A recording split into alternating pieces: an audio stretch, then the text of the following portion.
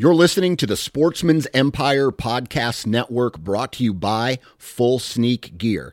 Check out their entire lineup at fullsneakgear.com.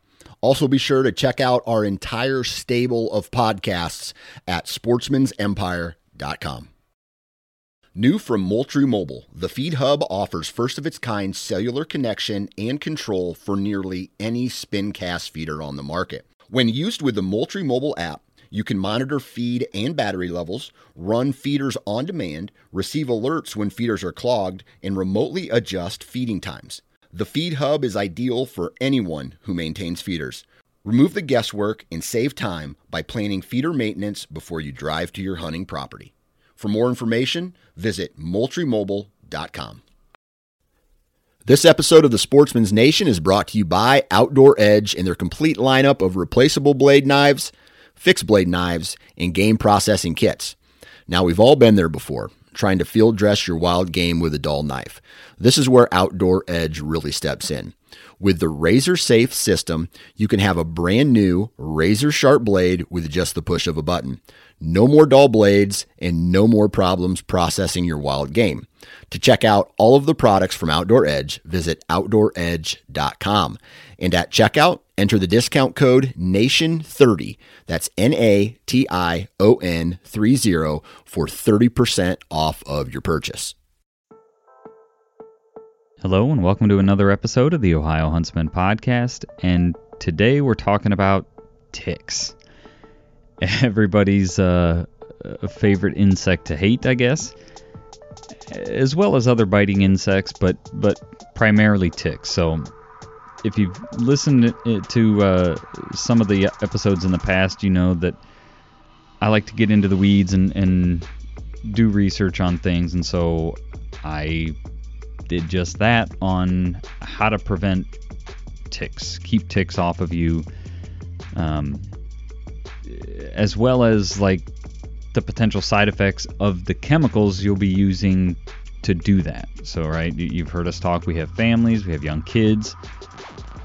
Are these things safe to be spraying on your kids, on your skin, just on your clothes, breathing them in, that sort of thing? So Jeff and I sit down and talk through what I was able to find in my research on tick prevention.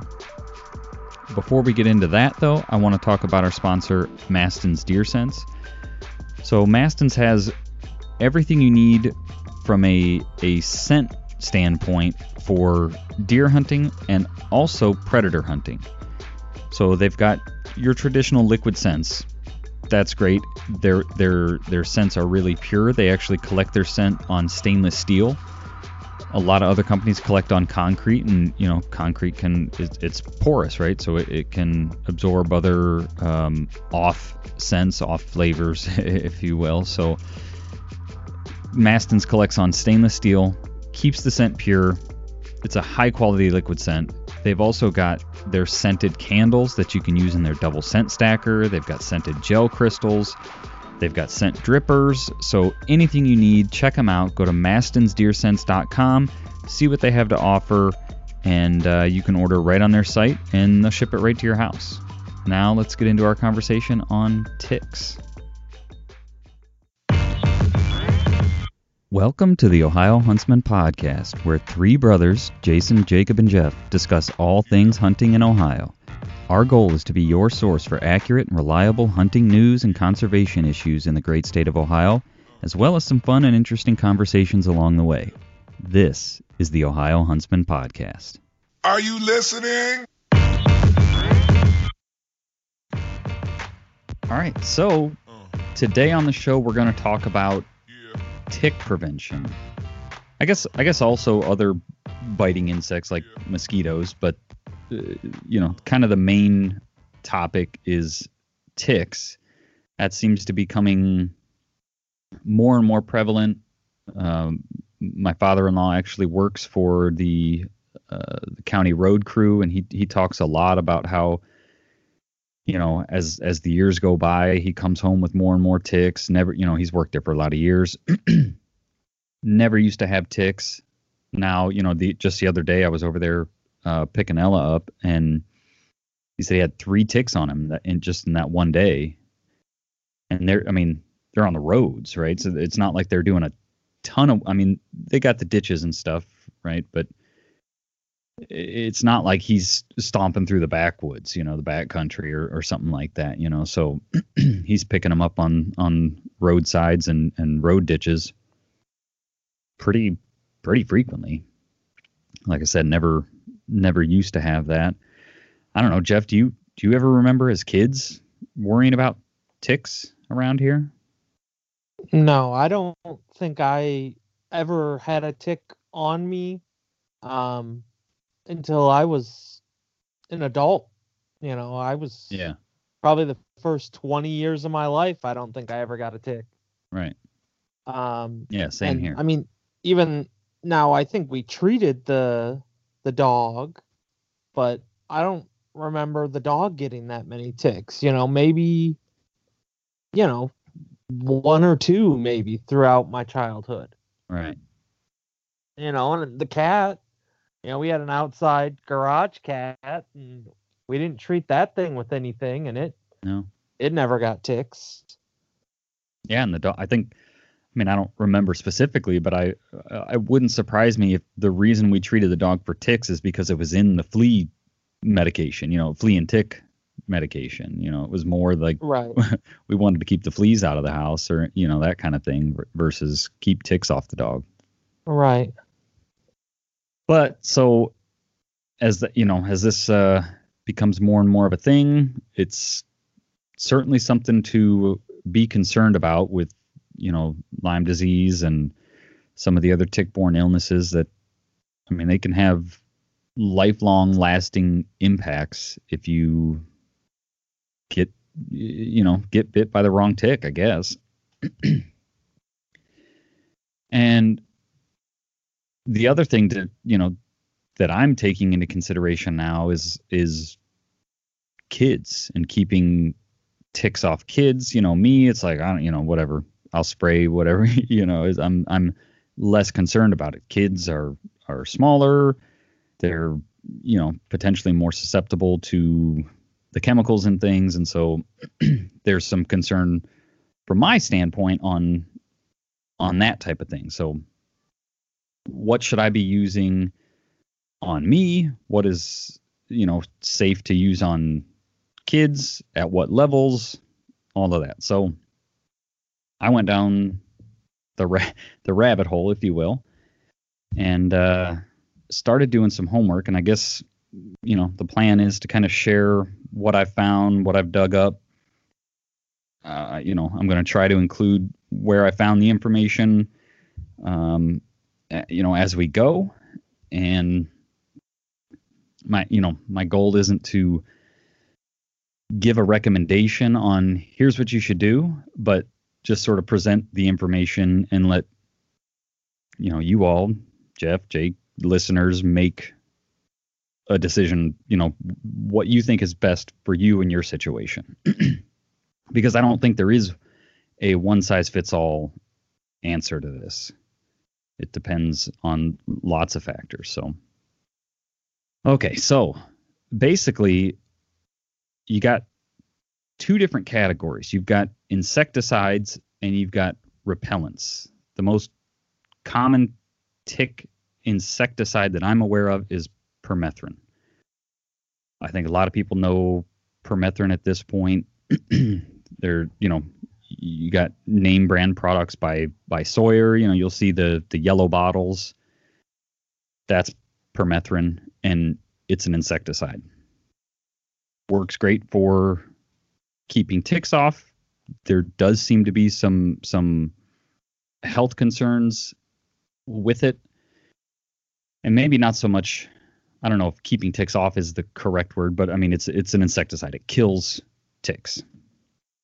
So this is, I guess, the concentration that you use it in for human use, because you can use it on livestock and other things. It can be used for other applications, but for using on, people, is a 0.5% concentration. And I guess I'll start by saying you use permethrin to treat your clothing and your equipment. You do not spray it on your skin like a repellent you would. And that's that was going to be my question. Yeah. You treat your clothes. Can you also use permethrin to like treat an area? Like, could you treat your yard with it?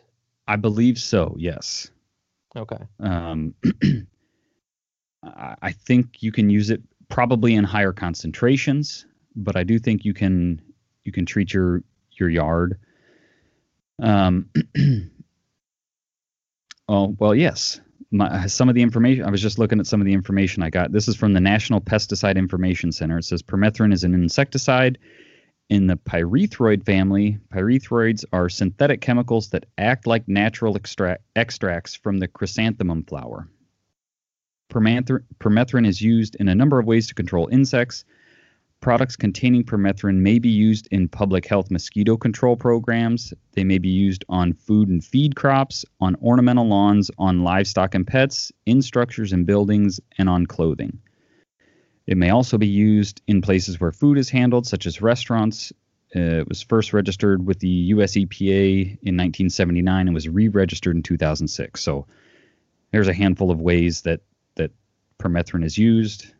Typically, outdoors people are using it on their clothes.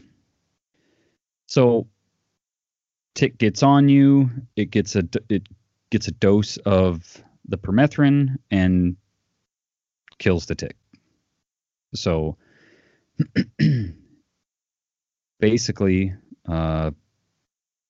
works good, but the downfall is you can't put, or you shouldn't put it on your skin. I mean, the bottle talks about when you buy this stuff, it talks about wearing gloves when you apply it. Again, some more information from this Pesticide Information Center. When people get permethrin on their skin, they may have irritation or tingling, burning and itching at the spot.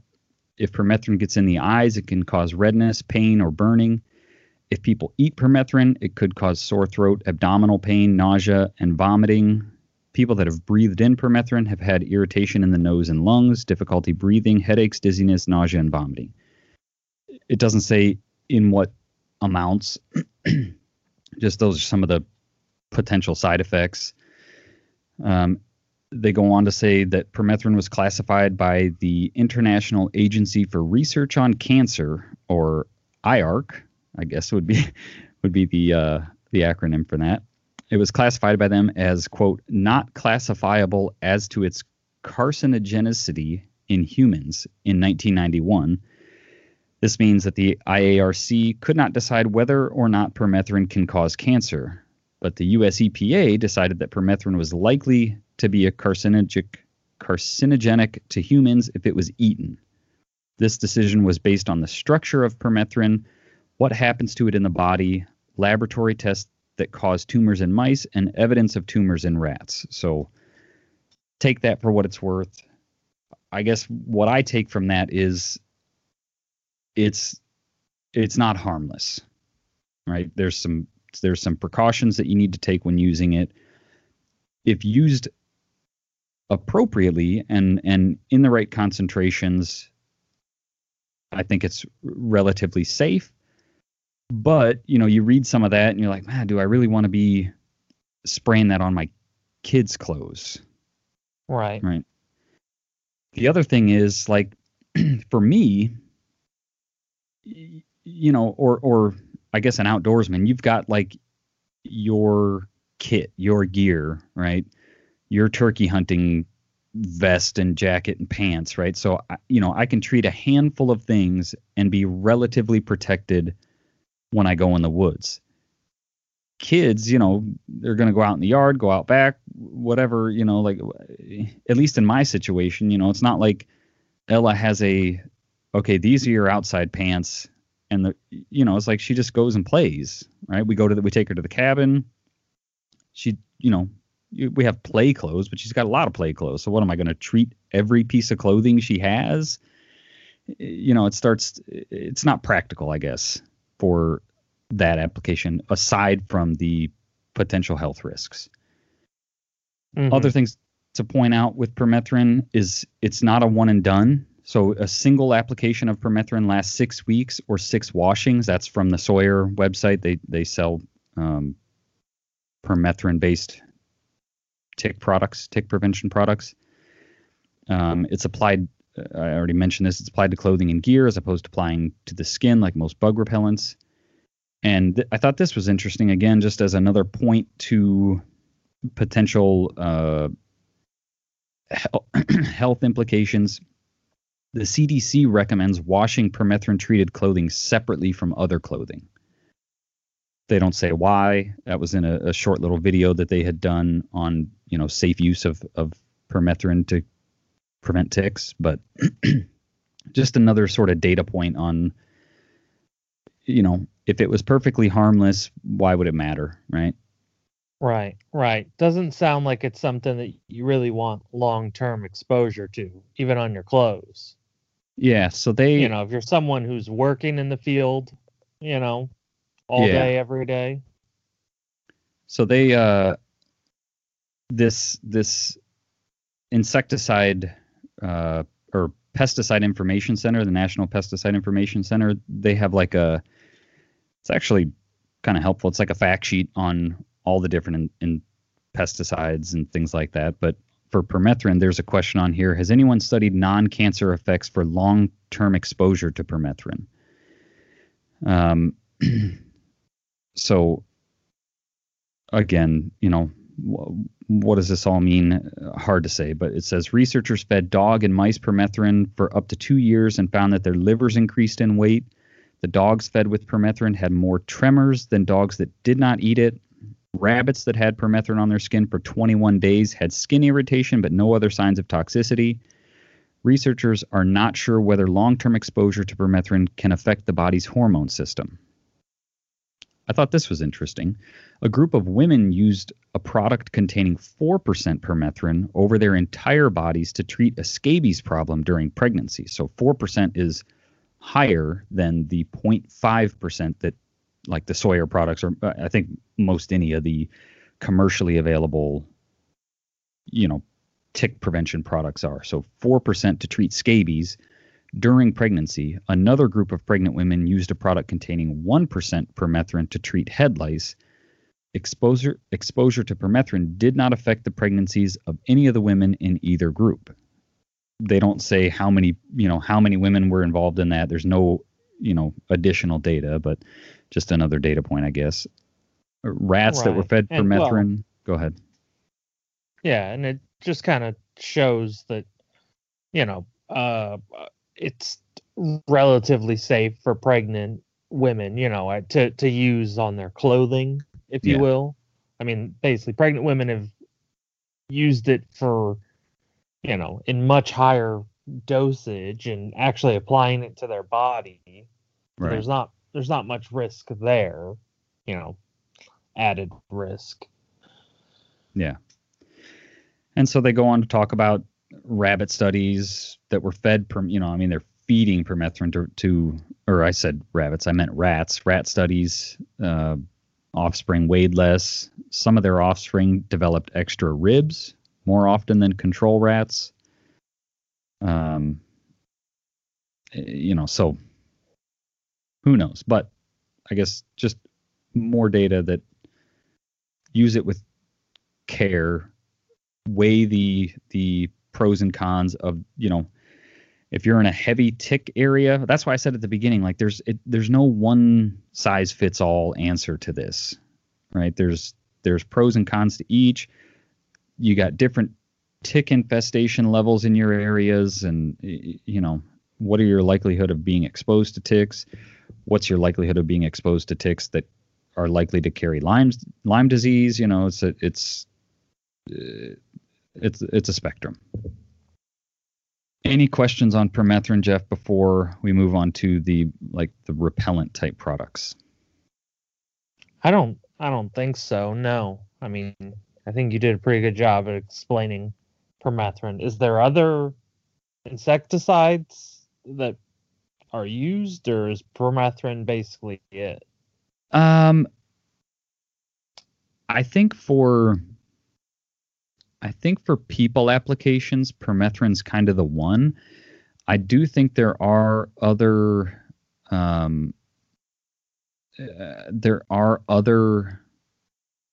see, and I don't know what this stuff is. Because when we first moved into our new house, I think it was the first summer, we had ticks pretty bad in the back overgrown area and stuff. Ella would come in with ticks on her pretty frequently, and so we called a service, and they came out and sprayed. And on the invoice, they used a product called Demand CS, and treated the yard with that stuff. Whether that's a permethrin based product, I don't know. But I'm not aware. I guess I'm not aware of any other commonly available insecticide type products other than permethrin. Mm-hmm. Fair enough. So if we move into the repellent category, basically what I found, I'm going to kind of limit it to, well, not kind of, I am going to limit it to picaridin, DEET, and IR 3535. There's, I think, one other one that maybe shows some potential, but I don't know. I couldn't find as much information on that, and so I chose to skip it. But I guess let's start with DEET, because everybody's familiar with DEET. So DEET, right? I guess, yeah. DEET's like the known mosquito repellent, bug repellent. Right. Everybody, that's basically the repellent. Right. When you go to the store and buy bug repellent, it's how much DEET does it have in it? Right. Yeah. And there's also this, like, you hear this just sort of grumblings or like, should you be using DEET? Is it safe? Should you be spraying it on your kids? Like, is DEET safe? So I dug into that.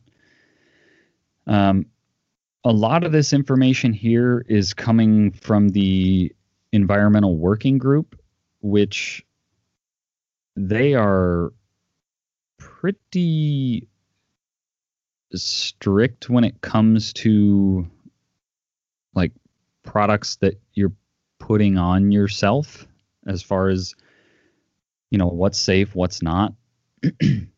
Like, I could almost guarantee if you go on, because they've got a, I think they call it their Skin Deep database, where they've got, like, they give products a score based on the chemicals used in them.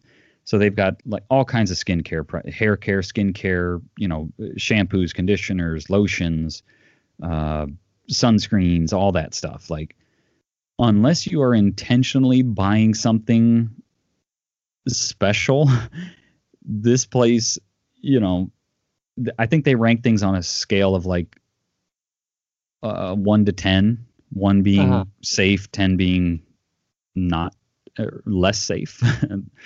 And I'd be willing to bet that, if you just go to Walmart, whatever, and buy shampoo or sunscreen, like, they're ranking that at I'd say probably a 5 or higher, as far as, like, they're concerned about it. Basically anything that's got, like, a fragrance in it, like, fragrances, they're this is real. Out of 10? Yes. Okay. So anything that's got and so the way their skincare, I guess, thing works is they look at all the ingredients, they give each ingredient a score, and then they somehow tally that up and give the entire product a score. So anytime I've looked at it, like, the fragrance ingredient that's in there, that's a 10 bad. Some of the other stuff, is like, whatever, if it's got water in it, water's, a 1, it's safe, but, so they tally that up somehow and give the product a score. Uh-huh. So well, that's interesting. So 10's as high as the scale goes? yes. I mean, because yeah, that's interesting that they, use the highest the scale goes. Because I mean, there's stuff that you could be putting on your skin that's like, a known carcinogen. Yeah. The one I think of is hydraulic fluid. Mm. Like hydraulic fluid is supposed to be really bad to be getting on your skin. Like at least one that I know about. But people get it on their skin all the time. Yeah. And, don't get cancer. So I guess it's interesting that they're using the top of their scale when on products that are seen as that there's an ingredient in there that is seen as being that dangerous. I guess when there's got to be things that are more dangerous. Right. Yeah. So that's interesting. It gives you no room to go up. Yeah. Yeah. So, all right. But, so fives are about what every normal product from Walmart is. Well, Or yeah, at least fives a are five? higher. So like I just pulled their CVS Health Clear Sunscreen Spray SPF 50. They're ranking that an 8. An 8. So yeah. Oh, so Okay. part of that, it seems like caution. Based on EWG's modeling, the UV protection is significantly lower than the SPF value would indicate. Sprays pose an inhalation risk and may not cover the skin completely. Again, like I said, the fragrance in there is that ingredient. They're considering that an 8 due to potential for allergies and immunotoxicity, endocrine disruption, non-reproductive organ system toxicity, ectotoxicology, irritation for skin, eyes, or lungs. So I guess I say this to sort of right. preface Basically the information. It's not really bad unless it's an 8 or or higher. If it's below that, probably Right. not too terrible. Right. Well, and I say that to like these people are pretty stringent on like their recommendations on what they consider safe and not. And so they actually recommend DEET as a safe option for both adults and children. Now they do recommend DEET in different concentrations for adults versus children. But I guess I'll go into some of the information I pulled from their site. So yeah, because I'm really interested to hear this because I definitely abuse DEET, so I'm interested to see how safe it is. Yeah, so they say DEET, registered for public use in 1957, is the most common mosquito and tick repellent. It's rated as very effective in repelling a wide range of mosquitoes, ticks, and other bugs. DEET has been used billions of times and is a reasonable, if imperfect, choice. When used as directed, DEET is considered safe by many public health organizations, including the EPA, the CDC, the American Academy of Pediatrics, and the WHO. So then we get into some of the research that they cited. In 1998, the EPA reviewed the first 40 years of public usage of DEET, along with its known toxicity information, and concluded that, quote, the normal use of DEET does not present a health concern to the general U.S. population, end quote. And the agency found, quote, no toxicologically significant effects in animal studies, end quote. So then they go on to say, when EWG, which again is Environmental Working Group, started our research, we were particularly concerned about the potential downsides of DEET. We urge customers to handle DEET with caution. It is known to irritate the eyes and in intense doses may induce neurological damage. In very rare cases, DEET has been reported to impair the nervous system with symptoms including seizures, tremors, and slurred speech. This most often occurs after exposure to high concentrations of the chemical. In addition, DEET gives off a distinct odor and can damage plastic, rubber, and vinyl on clothing, backpacks, glasses, watches, and cameras. Then they go on to talk about, what they're sort of, I guess, considering safe, because you can buy all different varying concentrations of DEET. Whereas, like I said, permethrin, I think the only thing you can really buy for that is pre-mixed for people use is that 0.5% concentration.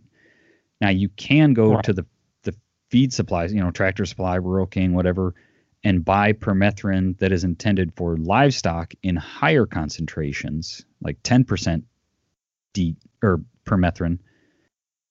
And there are people that buy that stuff and then just dilute it themselves down to that 0.5% concentration. Do that at your own risk, I guess, is what I'll say. But DEET, you can buy DEET 10%, you can buy DEET 100%. So lots of different ranges of products. So they say the EPA allows sales of repellents with up to 100% DEET, but increasing concentration does not increase efficacy.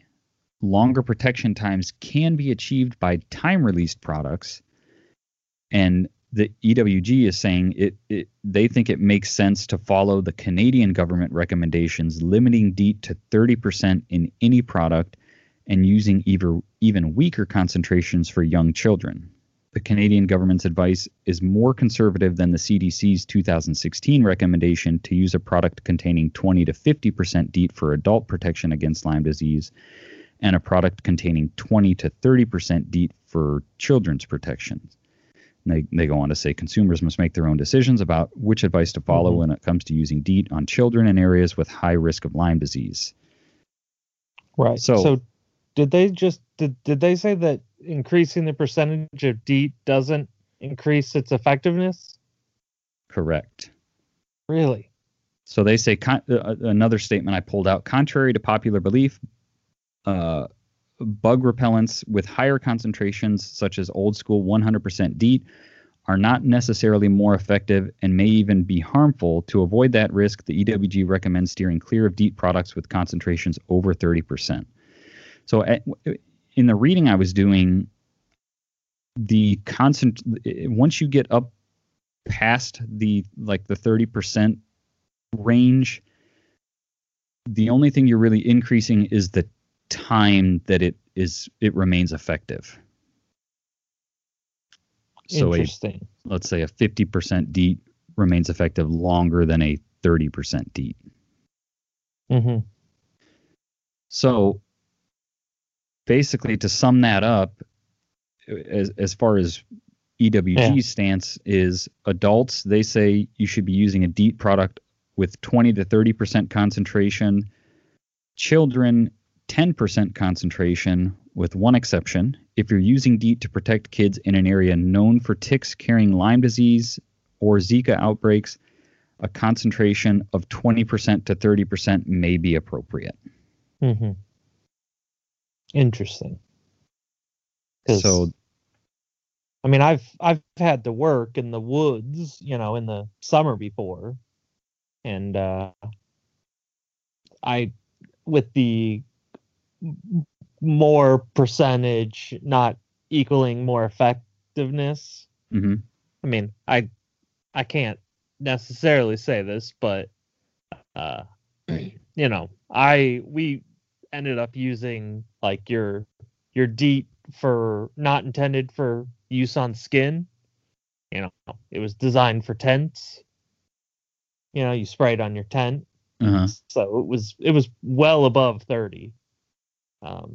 And it still didn't work. So, I mean, you don't know how many mosquitoes didn't bite you, but I can tell you a lot of mosquitoes did bite us. Yeah.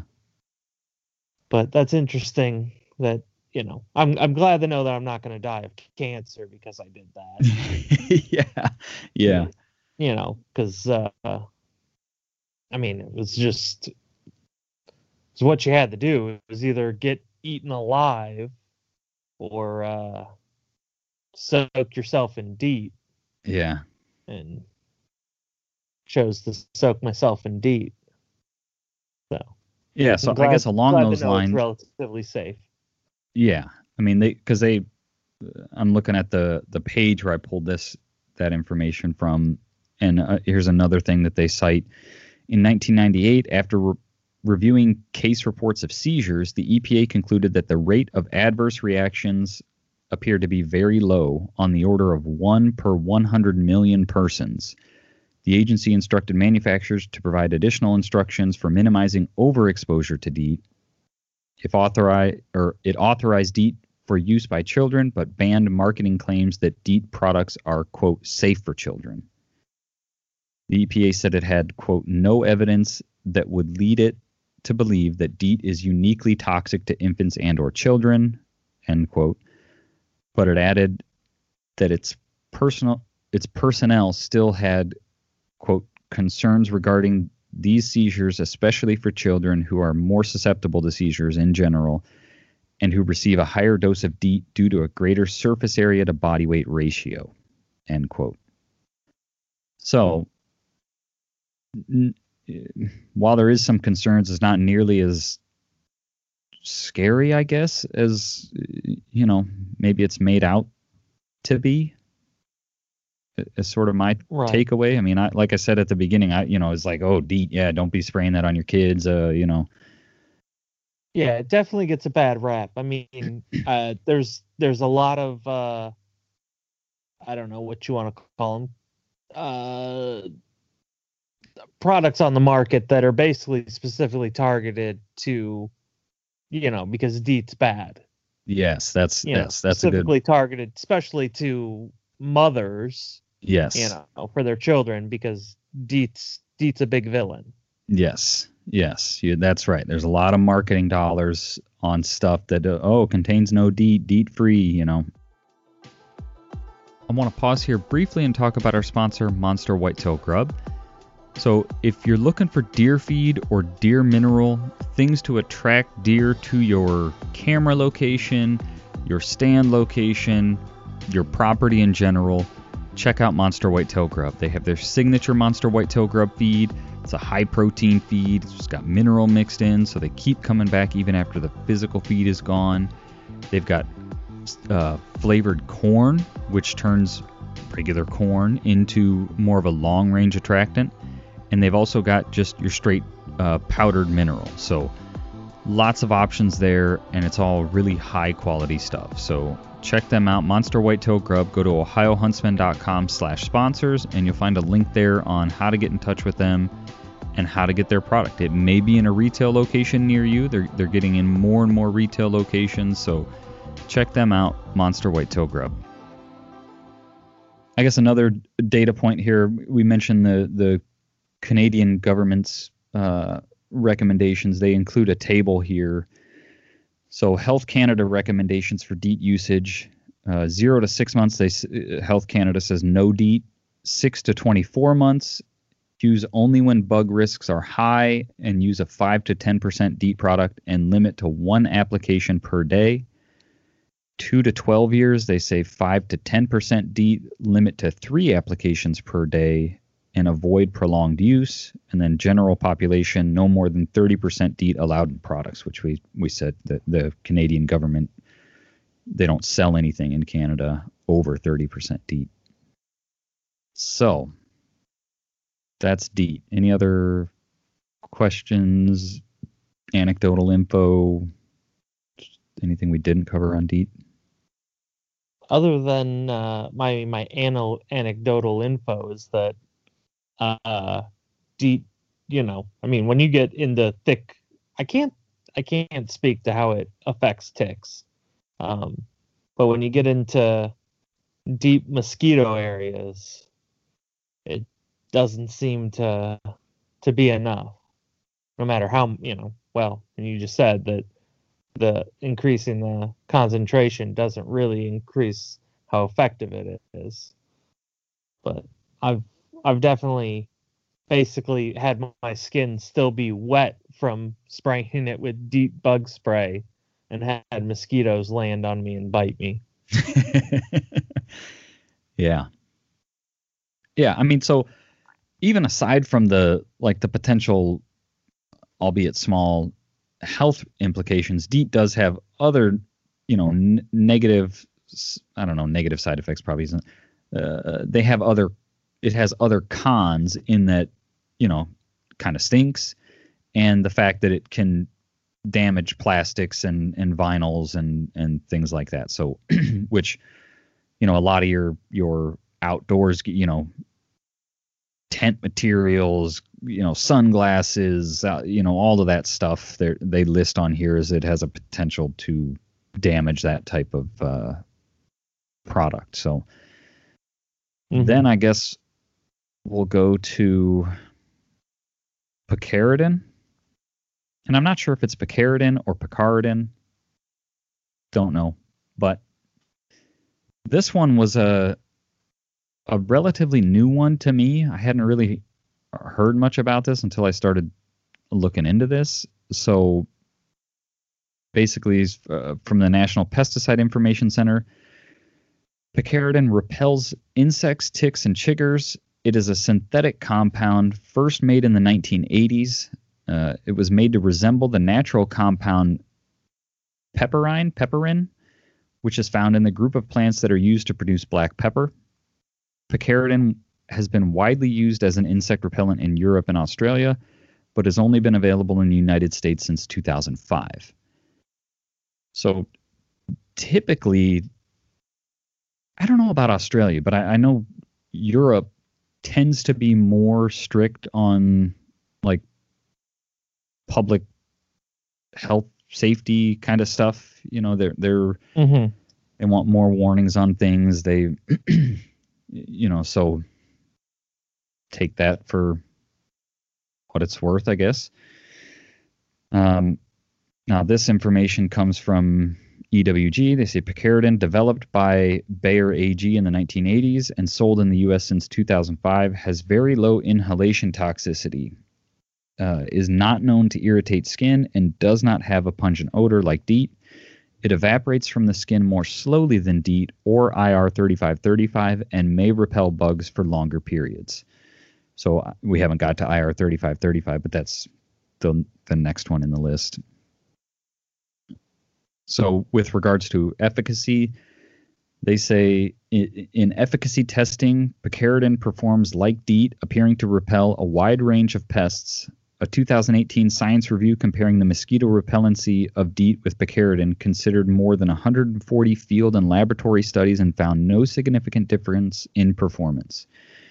EPA registration data indicates that picaridin at a concentration of 20% is effective against mosquitoes and ticks for 8 to 14 hours, and at a concentration of 10% is effective for 5 to 12 hours. Picaridin does not carry the same neurotoxicity concerns as DEET, but has not been used as extensively by people.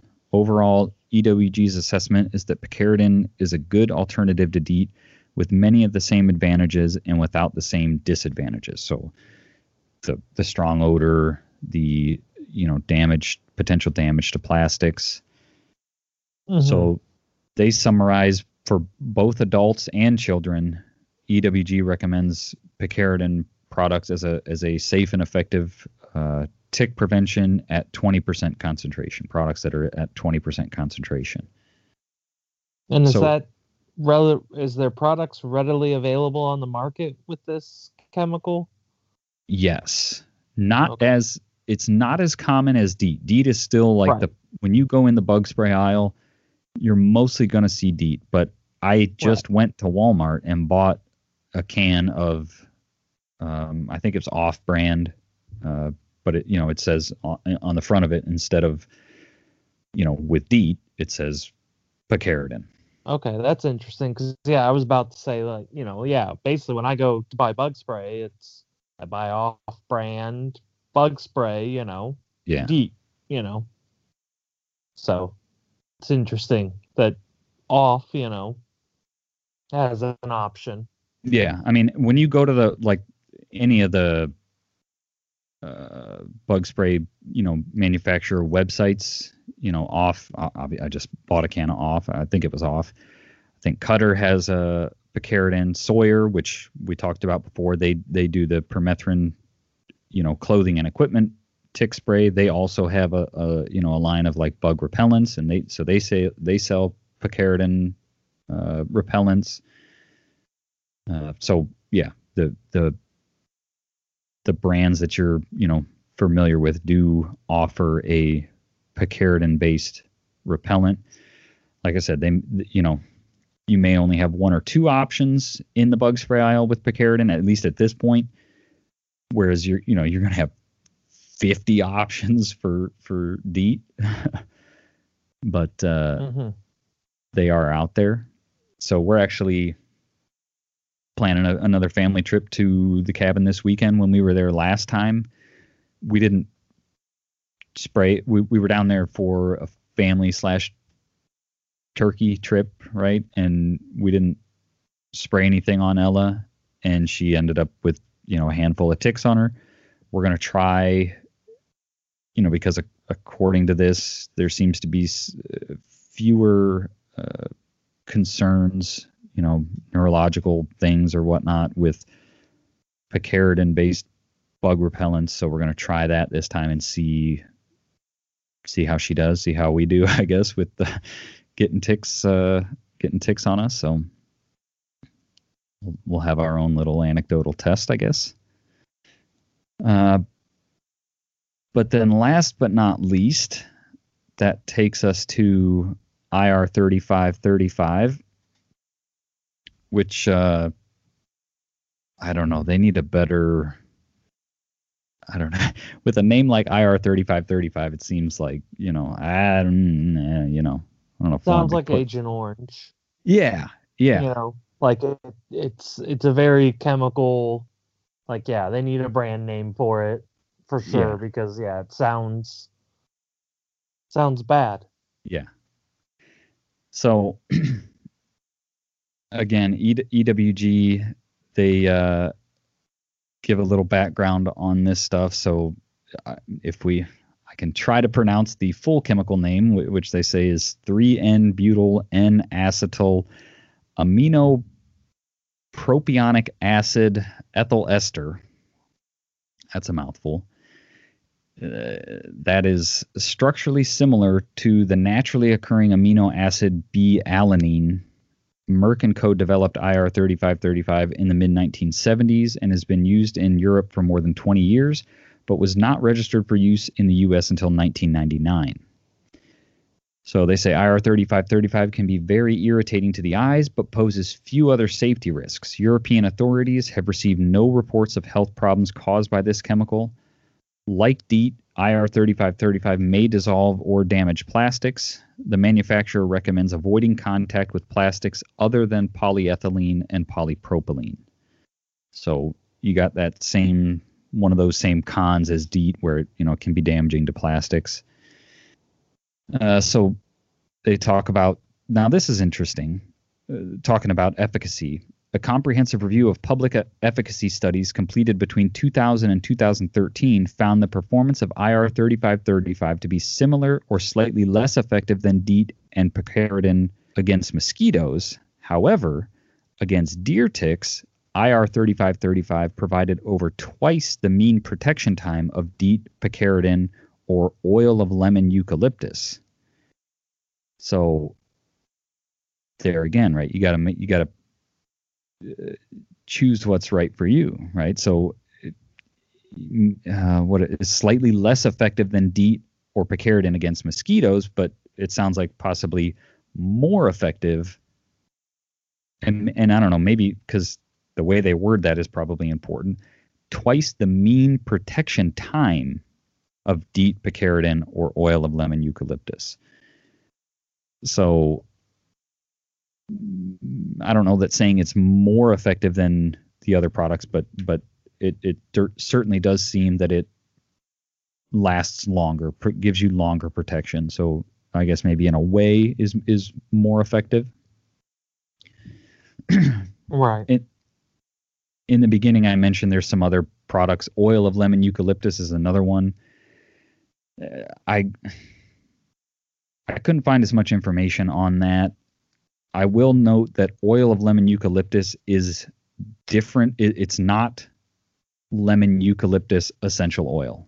It is a different thing altogether. So don't think you're going to get lemon eucalyptus essential oils and use it as a tick repellent. The stuff I did find on it, they were very clear to point out that oil of lemon eucalyptus is a different thing than lemon eucalyptus essential oil. It's different. So whatever that means. Mm-hmm. The other interesting thing about this stuff is, for whatever reason, they say that the chemical is most often found in products sold as sunscreens and repellents. So it's like a combo product, a sunscreen with a bug repellent mixed in. Okay. And EWG recommends avoiding these products because sunscreen should be reapplied every 2 hours, but following those instructions would overexpose the user to the bug repellent. So now this stuff, I don't know, you're not necessarily going to walk into your Walmart and find this stuff. Now, I did find, I think there's some, like the Avon Expedition line of bug repellents. They do have some with this IR 3535 as the active ingredient. So it can be found, it can be ordered, but I would say probably far less common than DEET, or certainly DEET, but even probably picaridin.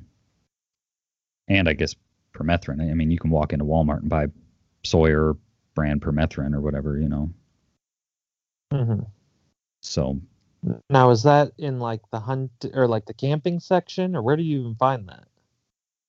The permethrin? Yeah. Yeah, I don't think it's in it's not with the like your other seasonal bug spray aisle. Mm-hmm. I think it's in like the camping, in that section there. Yeah, because I was looking here, because the only product I've ever used to keep ticks off of me is just regular bug spray off. And then my wife purchased a product called Bug Off. I just had to go grab it. And I think it's kind of one of those more, I don't know, I don't want to say hippie products, but it's a natural product. It literally has no ingredients on it. I went to their website, doesn't tell you what's in it. It says chemical free, family safe, bug repellent. Yeah, see, and a lot of that stuff, if they're not telling you what's in it, how are you to know? I guess you just have to trust the marketing. Yeah, because I just have to assume that there's nothing dangerous in here, I guess. Yeah. Well, and trust that it's effective, right? Like right. if you're spraying this stuff on, because that was some of the other stuff that I had read is, you got to be a little bit leery of some of these all natural products in that they may be giving you a false sense of security, right? Like, oh, I got this stuff on, I'm safe, and so maybe you're not as diligent about checking for ticks at the end of the night because, well, I had my my all natural bug repellent on, and then you end up getting Lyme disease because you didn't check, or so. Yeah, one thing I can say about this product is I've never gotten a tick on me when I've used it. And when I was at the cabin, I had, I was pulling ticks off of me left and right. I was obviously walking around somewhere where I was getting ticks. And my wife got fed up with it, went in, grabbed this product, put it on me, and I didn't get another tick. So it might work. Yeah. Might not. I don't know. Yeah. But yeah, I mean, so far so good, I guess. Right. And that brings up another, with permethrin, right? Like you treat your clothes. Well, we're coming into summer here. You go fishing, you're standing on a whatever lake bank, creek bank, whatever, in shorts, right? A lot of times, or you're just out with your family, you go on a hike or something. You're in shorts. You can't. So your legs are exposed. You can't put. Right. The other thing I guess to circle back, I just thought about for permethrin is right on the bottle they say basically they only want you treating your outer layers. Like they said don't treat your underwear or your undergarments, if you will. They don't want it up against your skin, I guess. Mm-hmm. Which you would think those would maybe be if it were safe, and it's probably just out of an abundance of caution, but if it were safe to be on your skin, no potential health risks there, that, because a tick on my pants, I'm not so much concerned about that. It's when it gets under my pants or under my shirt, that last layer, that would be the layer you would think you would want to have treated with a product like that. Right. But, they say specifically on the bottle to not treat, although they do say that it's okay to treat your socks. They recommend treating your socks, but not like underwear or undergarments. So, yeah. Well, that's the only place I've ever had a tick attach, good, was in between my toes. So, yeah. Got to treat those socks. That's a good place. Also, when you're checking yourself for ticks, make sure you check in between your toes. Well, so funny story, right? You because you told us about that. Like, oh man, I had this tick. It was between my toes, Uh-huh. So now, I don't know how many times I've looked down and saw something black, and I'm like, oh crap, I got a tick, and you get down there and it's just black sock lint, So I've yet to have a tick between my toes, but after you told us that, I've had a more than a couple, little panic attacks, like, oh crap, there's a tick. Or like you're in the shower or something, and you look down and there's something black on the floor of the shower, and you're like, oh, is that a tick? No, it's just a sock lint that washed out from between my toes, Right. Especially in the shower when you're, a glasses wearer, you don't know what's going on the shower floor. Right. Yeah.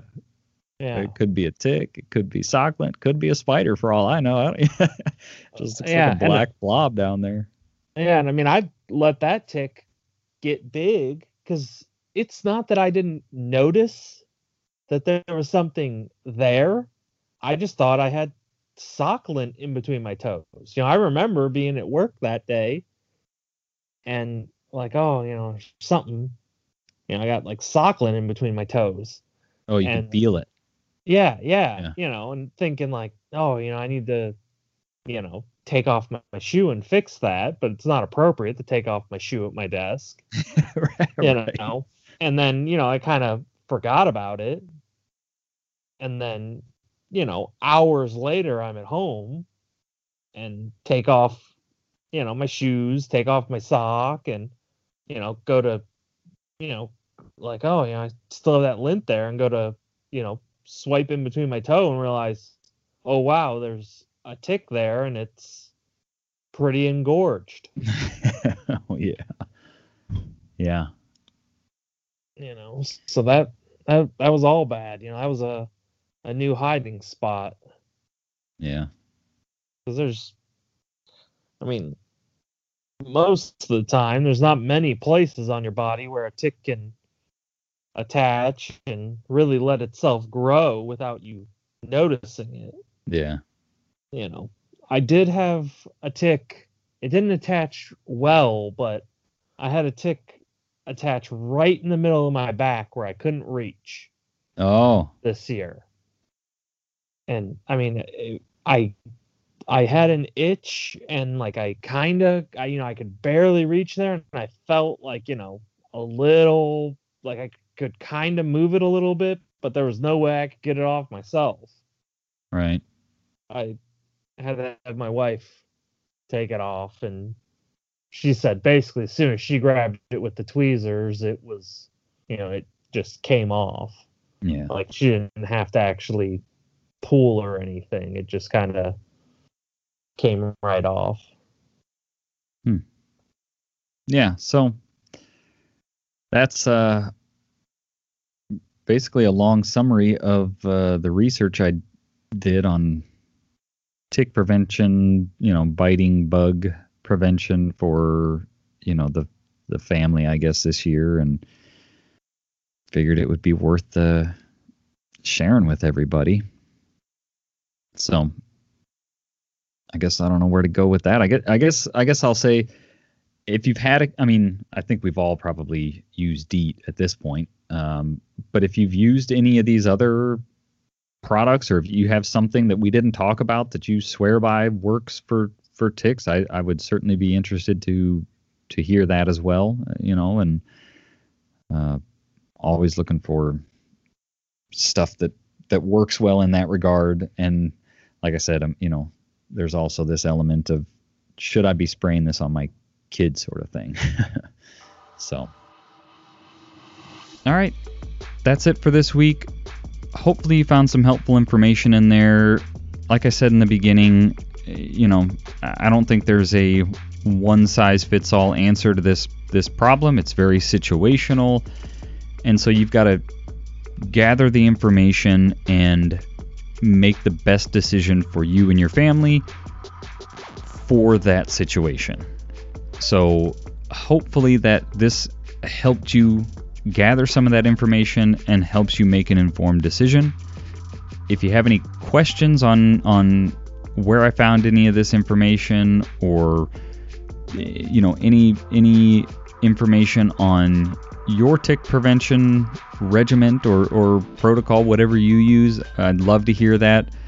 Hit us up on Facebook or Instagram. We're Ohio Huntsman on Facebook, Ohio Huntsman _podcast on Instagram. And let us know. And with that, I'll let you all go, and we'll talk to you next week. Thanks for listening.